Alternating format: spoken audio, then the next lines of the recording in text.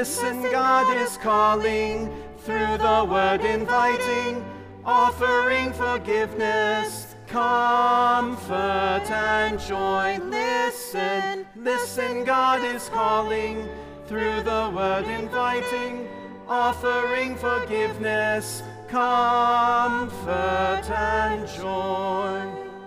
Listen, God is calling, through the word inviting, offering forgiveness, comfort and joy.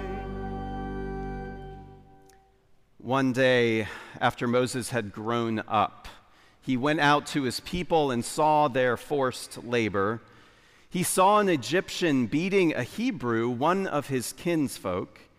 He looked this way and that, and seeing no one, he killed the Egyptian and hid him in the sand. When he went out the next day, he saw two Hebrews fighting, and he said to the one who was in the wrong, "Why do you strike your fellow Hebrew?" He answered, "Who made you a ruler and judge over us? Do you mean to kill me as you killed the Egyptian?" Then Moses was afraid and thought, "Surely the thing is known." When Pharaoh heard of it, he sought to kill Moses, but Moses fled from Pharaoh.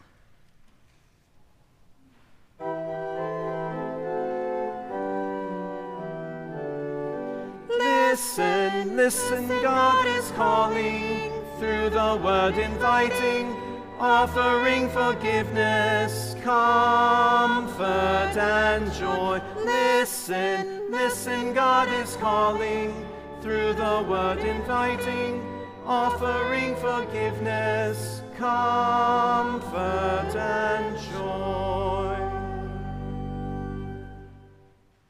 Moses was keeping the flock of his father-in-law Jethro, the priest of Midian. He led his flock beyond the wilderness and came to Horeb, the mountain of God. And there the angel of the Lord appeared to him in a flame of fire out of a bush. He looked, and the bush was blazing, yet it was not consumed. Then Moses said, "I must turn aside and look at this great sight and see why the bush is not burned up." When the Lord saw that he had turned aside to see, God called to him out of the bush, "Moses, Moses."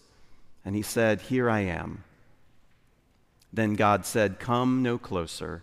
Remove the sandals from your feet, for the place on which you are standing is holy ground." God said further, "I am the God of your father, the God of Abraham, the God of Isaac, and the God of Jacob." And Moses hid his face, for he was afraid to look at God. Then the Lord said, "I have observed the misery of my people who are in Egypt. I have heard their cry on account of their taskmasters. Indeed, I know their sufferings, and I have come down to deliver them from the Egyptians, and to bring them up out of that land to a good and broad land, a land flowing with milk and honey. The cry of the Israelites has now come to me. I have also seen how the Egyptians oppress them, so come, I will send you to Pharaoh to bring my people, the Israelites, out of Egypt." But Moses said to God, "Who am I that I should go to Pharaoh and bring the Israelites out of Egypt?" God said, "I will be with you, and this shall be the sign for you that it is I who sent you. When you have brought the people out of Egypt, you shall worship God on this mountain." This is the word of the Lord. Thanks be to God.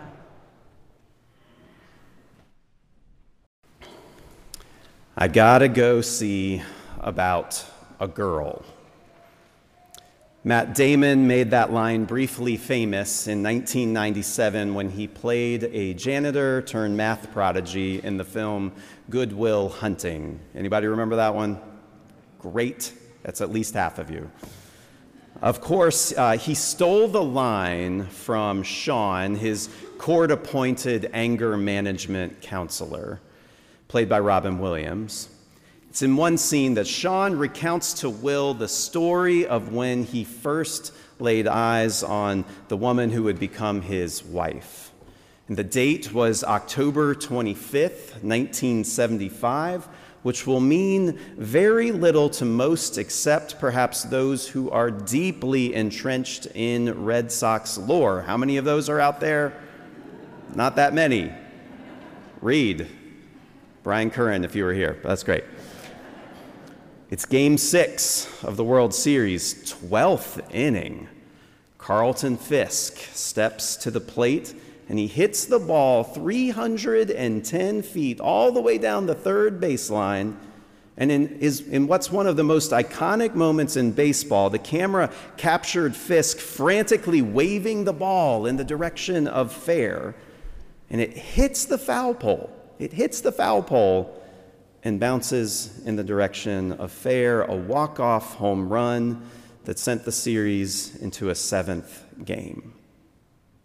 That's what would have unfolded later that night at Fenway Park. And Sean was all set to go, ticket in hand, when the most beautiful woman he'd ever seen walked by. And he slides his ticket across the table to his buddies and said, "Sorry, guys, I got to go see about a girl." Will, who cannot believe his therapist missed out on this historic moment in Red Sox history, stares at him stunned and says, You're kidding me. You are kidding me." Sean's reply, "I'm not kidding you, and that's why I'm not talking to you about some girl I saw 20 years ago and how I always regretted not going over and talking to her. I don't regret the 18 years I was married to Nancy. I don't regret the 6 years I had to give up counseling when she got sick. I don't regret the last years when she got really sick. And I sure don't regret missing some baseball game." Sometimes you have to go see about something. You have to turn aside from whatever seems like the most important thing in your life at the moment to go see about something else, something that is suddenly revealed to you and that promises to be bigger than anything that came before it. That's the story of Moses in a nutshell. He's the guy who turned aside. But the burning bush was not the first time he stopped and noticed and turned aside. In our first reading, Moses is going along, minding his own business, walking in that straight line, and he sees an Egyptian beating a Hebrew slave. Now, Scripture goes out of the way to say that Moses saw an Egyptian beating one of his kinsfolk. Now, that's really interesting because who Moses' kinsfolk are is completely up for debate. The thing to remember about Moses is that he was raised in the house of Pharaoh. Some of you may know the story. As a baby, he was put in a basket, set afloat down the Nile River. The Egyptian princess found him crying in the reeds. She took pity on the child, and she raised him as her own son. So he grew up in the courts of power and of plenty, a member of Pharaoh's family. So yes, in every sense of the word, Moses walked like an Egyptian.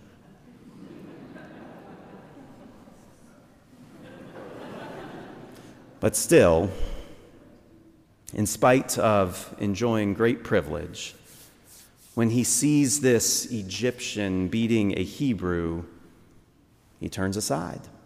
He didn't have to. Lord knows it would have been easier for him not to get involved, to keep walking straight and accept that this is normal. But he didn't. He turned aside. He acted. He defended the one who was vulnerable. The story takes care to tell us that Moses looked this way and that before intervening and killing this Egyptian. Now, on its face, that reads like a premeditated murder. Moses checking to see if the coast is clear before committing the crime. But there's this old Jewish interpretation that this isn't Moses seeing if he can get away with it.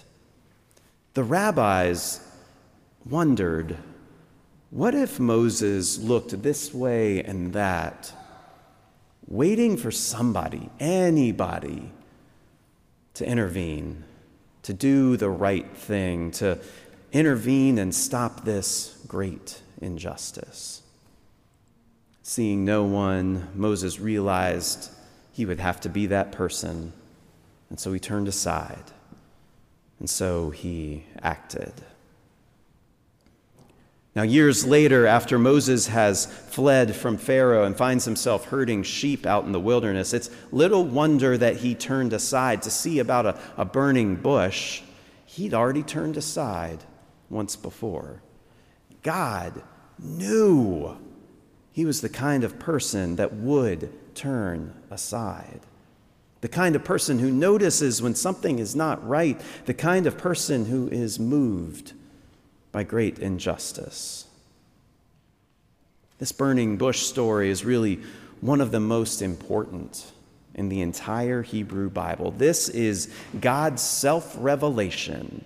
It's about as plain a statement as God will ever make about who God is and what God is about.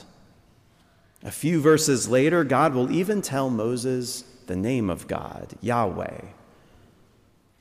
Though it's less a name, more a description. I am who I am, or I will be who I will be. But this is the moment when God's core identity is revealed.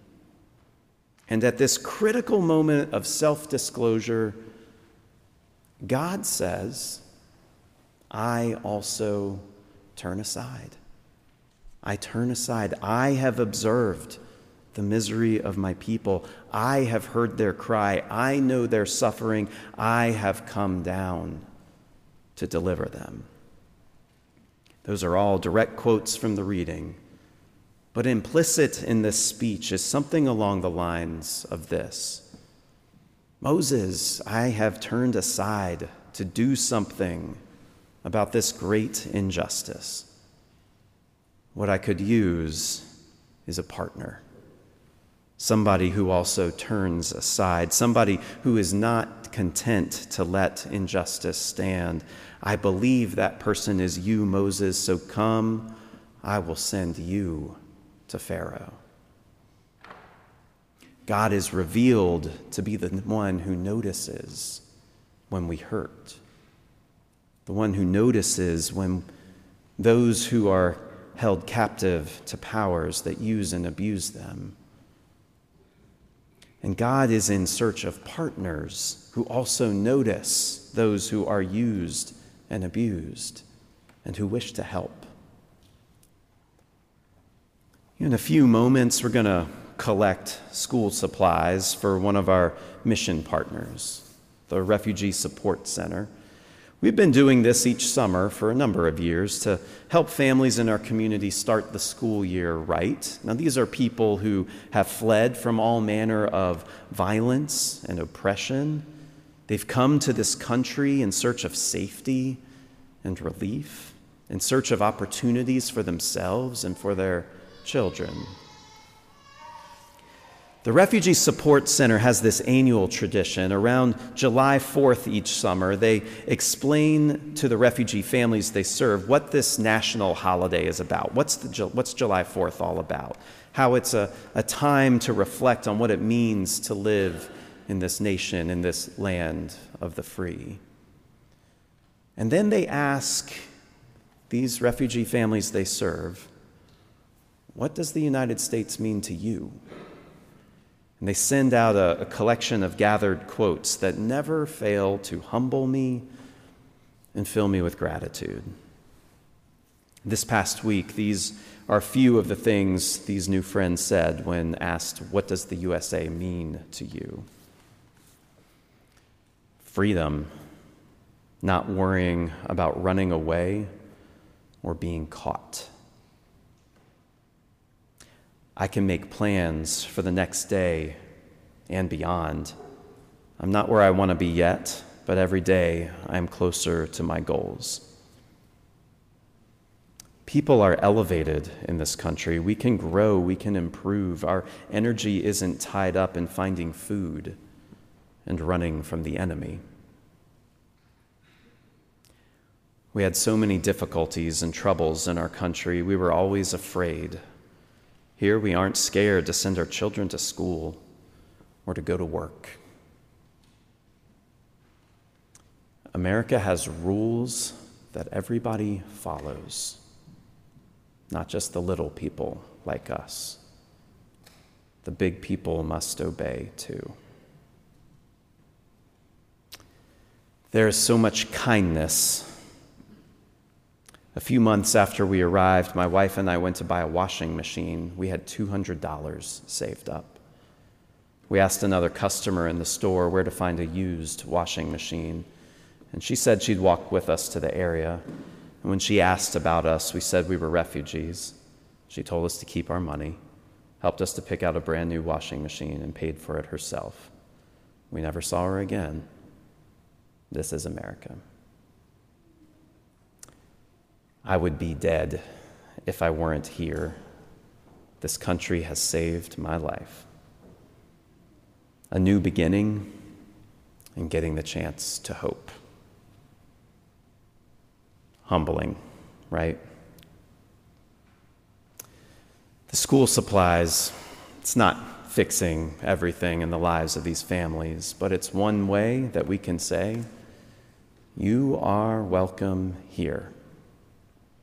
It's one way we can notice those who have been used and abused for far too long. It's one small way that we can partner with God to correct grave injustice. Did God need Moses to deliver the Hebrews out of slavery in Egypt? Well, probably not. God can do deliverance all alone, no problem. But I don't think God wants to do it alone. God discovered in Moses a fitting partner, somebody who cares enough to turn aside, somebody who longs to do what is right, somebody whose heart beats in rhythm with God's own heart. And God is looking for ordinary people like you and me, whose hearts beat with compassion and care for those who are crying out for deliverance. Now, friends, when our hearts do beat together with God's own heart, when we care about the same things that God cares about, well, maybe that is the holiest ground of all. So shoes off. Amen.